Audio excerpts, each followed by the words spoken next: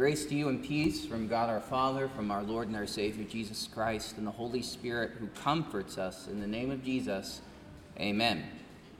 Here again, just a portion of our epistle lesson today, as it says, "Is the law then contrary to the promises of God? Certainly not. For if a law had been given that could give life, then righteousness would indeed be by the law. But the Scripture imprisoned everything under sin, so that the promise by faith in Jesus Christ might be given to those who believe." So far our text. And so in our epistle lesson today, we are given a picture of the two great doctrines of the Bible, law and gospel, right? Whatever you read in the Bible, you will see law and gospel at work. Wherever you go, whatever section you go in, you're either going to have God giving a commandment that tells you what you must do, or you'll have God proclaiming a promise that teaches you what to believe. And since we're sinners, that word of law that commands us kills us. And it kills us because it accuses us. It points out our sin. It shines a light on how we have fallen short of the will and the glory of God. And we're forced to see our weakness and rebellion against God. But even as that law kills us, it assaults us, it points out our sin, that gospel promise makes us alive again.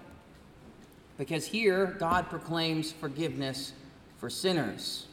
He reconciles us to himself by taking our sin away from us. So you have law and gospel. And that's a matter of life and death.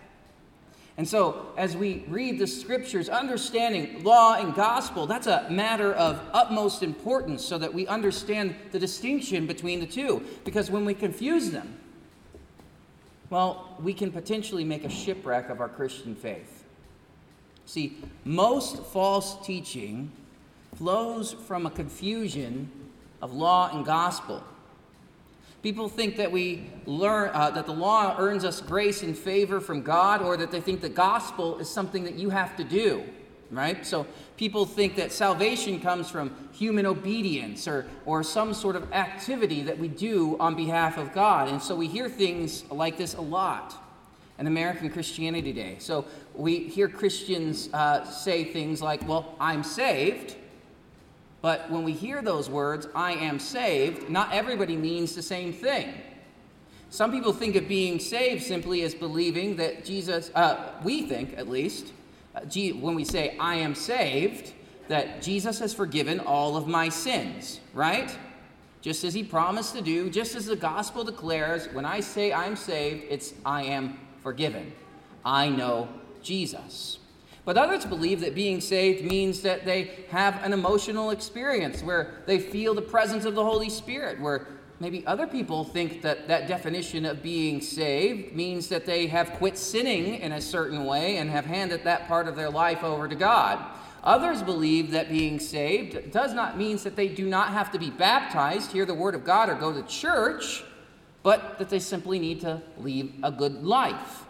Others believe that being saved means that they've reached an age of accountability, decided to make Jesus the Lord of their life, and ratified it by saying a sinner's prayer. While still others believe that being saved means that they swear fealty to the Church Catholic and will live in obedience to the Church's teaching, whatever they may be. And while many others might say that they cannot be certain whether or not they're saved, because they have not done enough yet to claim that salvation.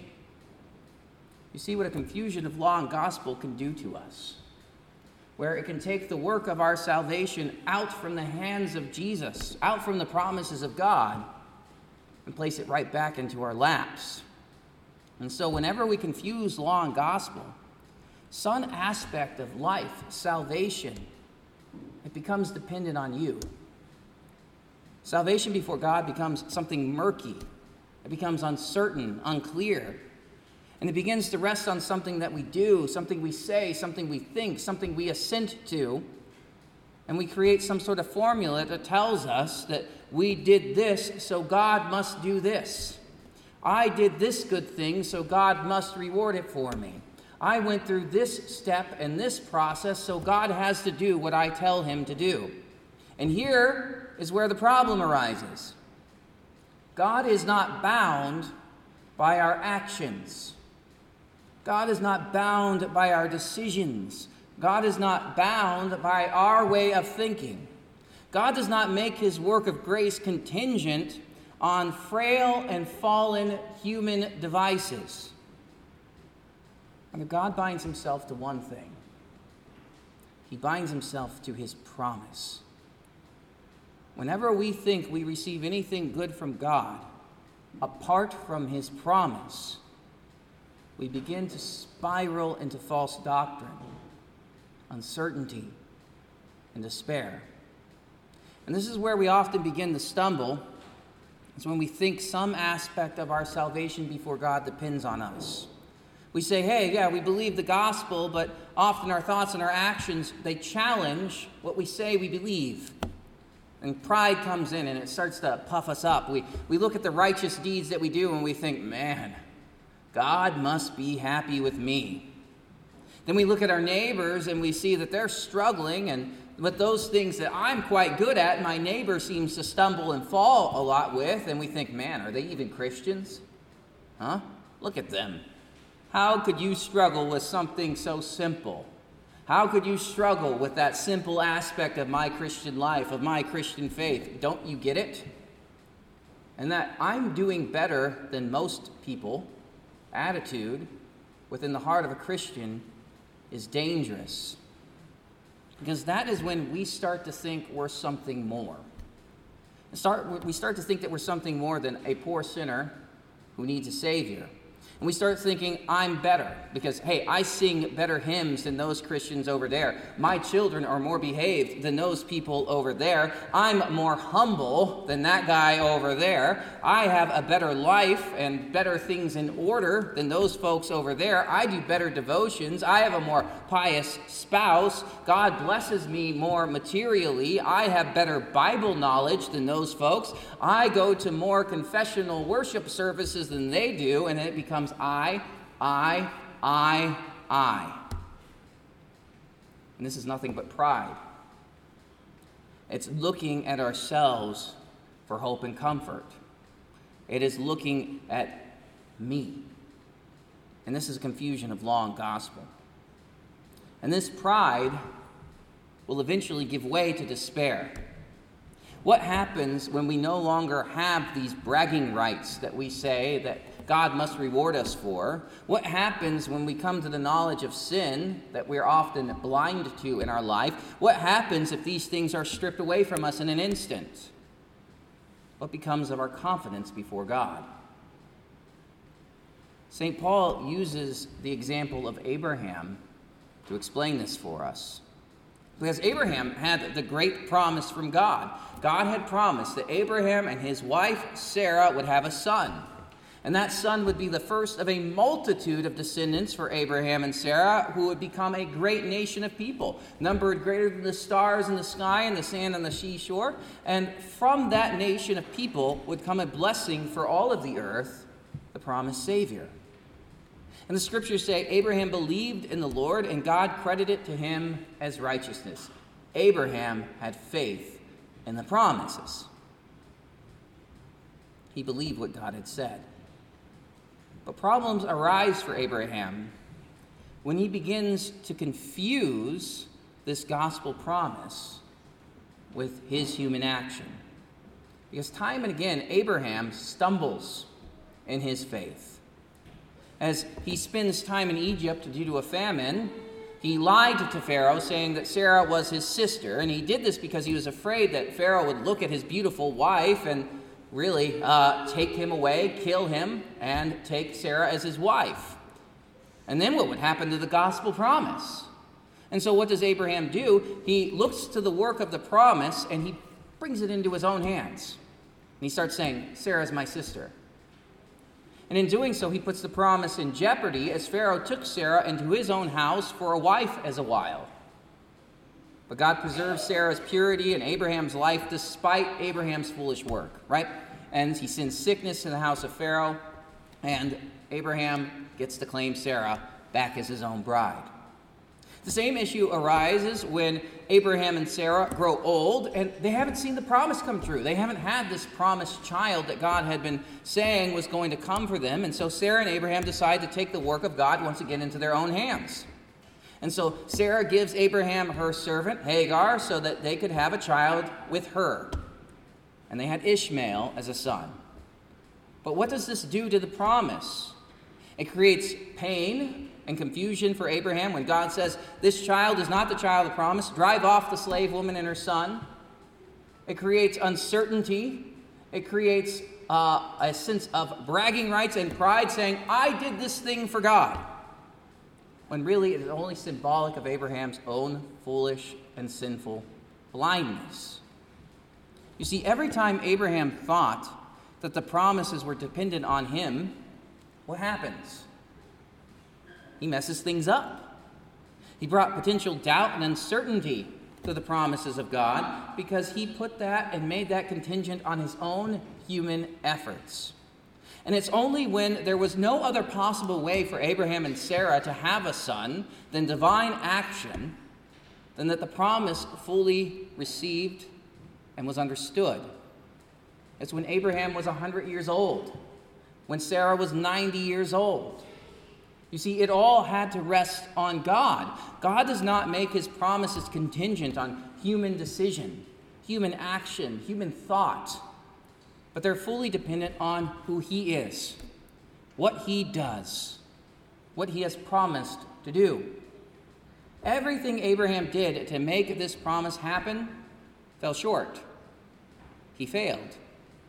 And it failed because Abraham, like you and I, is a sinner. And Paul says that everything in creation is imprisoned under sin. The law is what imprisons it. And that's why we can only hope in the promise. We can only look to the promise as the thing that sets us free. Because the gospel promise of the forgiveness of sins is what frees us from the prison of sin. The law bolts the door closed. It's tight. We can't burst it open. We can't break out of it. And the gospel swings those gates open, and we're free. And St. Paul wants us to see this point, because there are many who thought at the time of Paul that the promises of God were dependent on being part of Israel. See, the Jews, they were the living descendants of Abraham. And they believed that it was necessary to adhere to the Jewish laws of the Old Covenant to take part in the promises of God. See, they said, you must be circumcised to be part of the Christian church. You must adhere to the rituals and the practices at the temple to be part of the Christian church. You must maintain the diet of the Christians to be part of the Christian church. And St. Paul says, no. They believed that the righteous seed of Abraham was the Jews. They believed that they were the one who were the righteousness of God embodied on the face of the earth. Their righteousness was based on the Jewish law, the law given in the Old Testament. But Paul says, no, it's not the righteous seeds, as if it was the entire nation of the people, but it was the righteous seed, singular. The righteous descendant of Abraham is not the Jews because they trespassed against the law of God. They did not keep that law perfectly, but the law increased their transgressions against God because it pointed out their sin. And they were imprisoned to sin and death under the law. But there was one who did keep this law. There was one of the Jews. There was one of the descendants of Abraham who did fulfill all righteousness. And this one was that promised righteous seed of God. It was Jesus. It's all about Jesus. You see, he was the one who would be a blessing to all the earth. Jesus Christ, the Son of the living God, the righteous descendant of Abraham, that long-promised Savior that we all hope for and live under. This one is the one on which all the promises of God depend.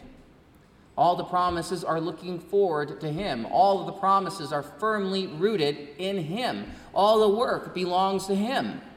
The work of saving, the work of giving eternal life, the work of making sinners righteous and holy in the sight of God, the work of freeing us from the condemnation of the law. The work belongs to Jesus and Jesus alone.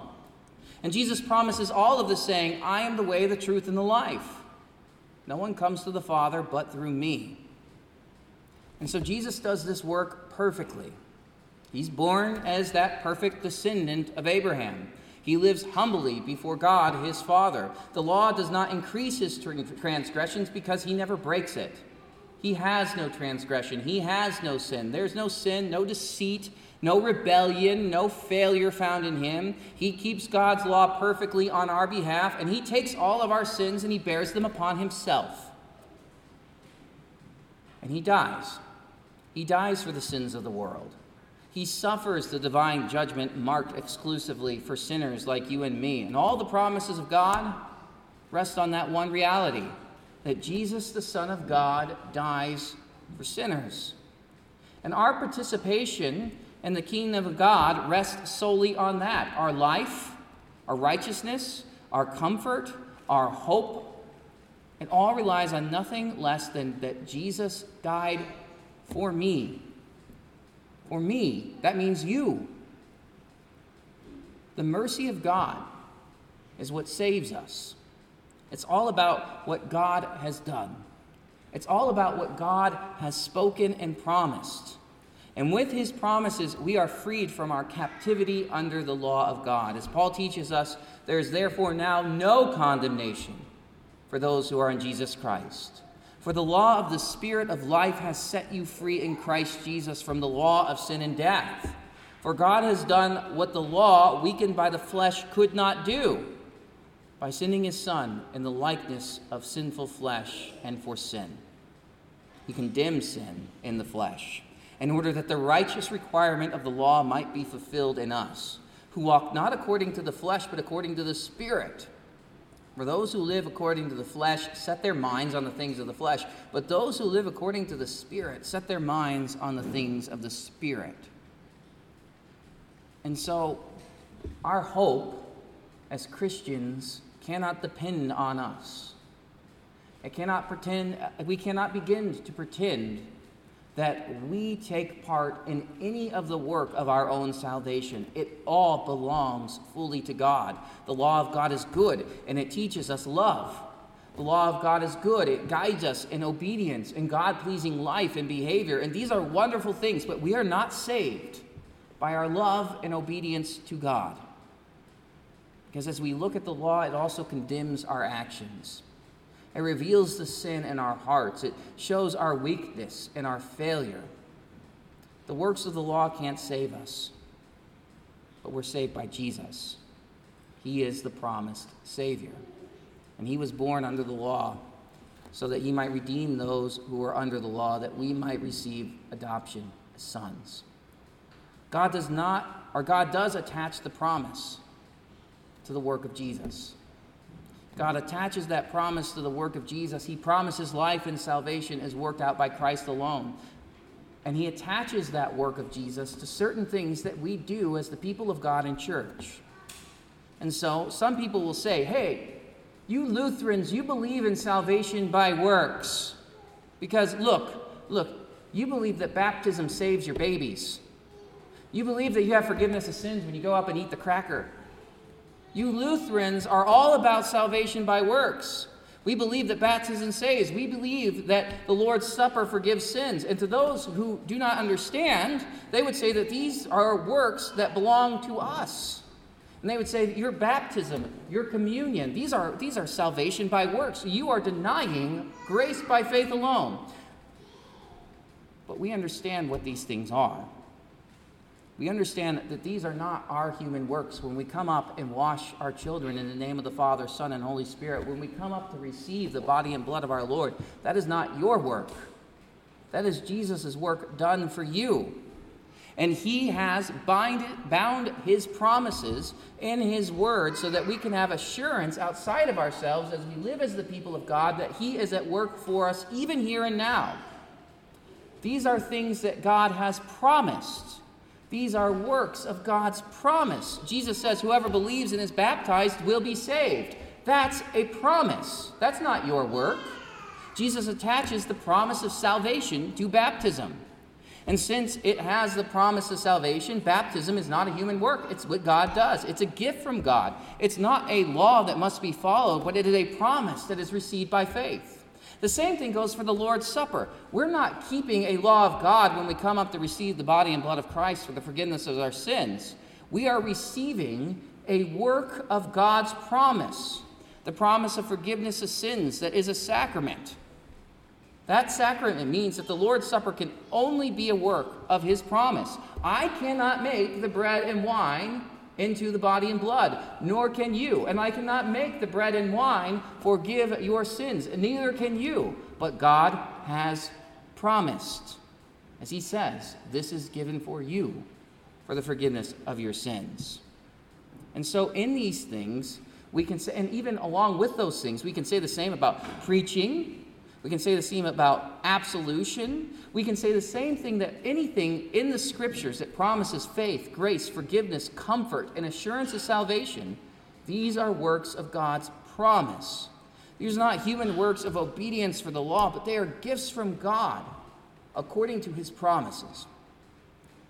God doesn't want us to live in doubt concerning these promises, but he seals his assurance in gifts that we participate in and that we receive as the people of God. And so when the baby is baptized, we can say God is working through his promise. When we eat and drink the Lord's Supper in faith, we can say God is doing something that is entirely mysterious and greater than we are, but that promise comes true. It's a confusion of law and gospel to say that the baptism and Lord's Supper are anything other than God's word put to work for us. They have the promises of forgiveness and life attached to them, therefore they are God's work. And so we remember that our place in the kingdom of God does not depend on anything we do.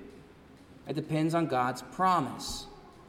He saved us, not because of works done by us in righteousness, but according to his mercy, by the washing of regeneration, renewal of the Holy Spirit. See, it depends fully on what God has promised and worked out for us. And that's what the parable of the Good Samaritan is all about. We heard in the gospel reading this morning that Jesus tells us about a man who is robbed, beaten, left for dead. He's helpless. He's unable to rescue himself. He has no power to save himself. Not only that, the priest and the Levite, what do? They pass him on by. These offices of the law do not help the beaten and the robbed man. And when the man hopes for the law to help him, what is left? He's utterly disappointed. He's left behind. The law left him for dead. The law couldn't save him. But the man was only saved when somebody unexpectedly arrives and has compassion on the poor man. The least likely helper in the time of need arrives, and he binds the man's wound, he carries the man to safety, and he pays for all of his needs. It's the one that everyone thought would have left that man for dead that saves him. The Samaritan has compassion, is moved by love, and he helps.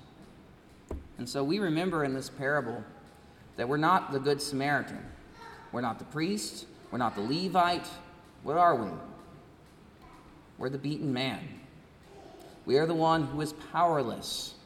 We are the one who is helpless. We are the one who needs saving. We are the one who needs help. And as powerless as we are, we must remember that we cannot rescue ourselves through our own effort and work. Because such is our sinful nature, it leaves us dead and dying. We could never do enough to atone for our sins. We could never discipline ourselves well enough to stop sinning. We cannot overcome the things that are killing us. We must simply trust in the one who stoops down and helps us in our wretched state. We must simply trust in the promise that God has sent Christ as our Savior. We must learn to deny that there is any good in us that makes us worthy of the salvation that we have, because we are not worthy. We have no power. We cannot measure up to the righteousness of God, and that is a good thing to know, because the gift, the work of the gospel, the promise of God's love, that's more incredible. That is more wonderful that is more hopeless. It's when we who are powerless receive what God has to give, and we receive it purely from his gracious hand, that we see and know joy. I would rather have the pure grace of Christ than be able to boast in anything I've ever done in my entire life. If it is from me, I know it will fall short. If it is from me, I know it will fail eventually. But if it's from Christ, it will not fail. And this serves us well. It means that we can have confidence in our salvation. It's not built on something as weak as our human will and our human action. But our salvation rests entirely on what God has promised us in Jesus. In this, there is comfort. There is peace that surpasses all understanding. When you feel like a weak Christian, when you feel like you stand under the weight of your sin, when you see nothing but your own shortcomings and your own failures, you can still know that you are saved. When your heart is heavy with grief and sorrow, you can know that the promises of God have not failed. When you are pierced by God's word of law and alarmed by your sins, you can know that the promises of forgiveness and life in Jesus precede that word of law. Because God is continually acting on your behalf for the sake of his promise. He doesn't break his promise. And that promise is that the gospel gives you life. Structure and build your life upon God's law. Allow that to orientate your life. Allow God's law to teach you how to love. Allow God's law to teach you obedience. But don't build your hope on it. Place all your hope, all your comfort, all your assurance in what Jesus has done for you. Let all of the things that you are certain over, let all of the things that you would boast about, let all the things that give you eternal significant joy, let all the things that comfort you be the promises that God has said will happen in spite of you. Let them be the promises that God has delivered you and offered to you through the work of Jesus Christ alone, because that is your assurance, that is your hope, and that is your salvation. Let us pray. Heavenly Father, help us to grow in your word of promise so that we never confuse your law and your gospel. Help us to desire to grow in love and obedience according to your law. And help us to never put confidence and hope for salvation in anything other than the work of Christ that's done on our behalf. And in this, fill our lives with good purpose and endearing hope. In the name of Jesus, amen. Now may the peace of God that surpasses all understanding guard your hearts and your minds in the true faith to life everlasting. In the name of Jesus, amen.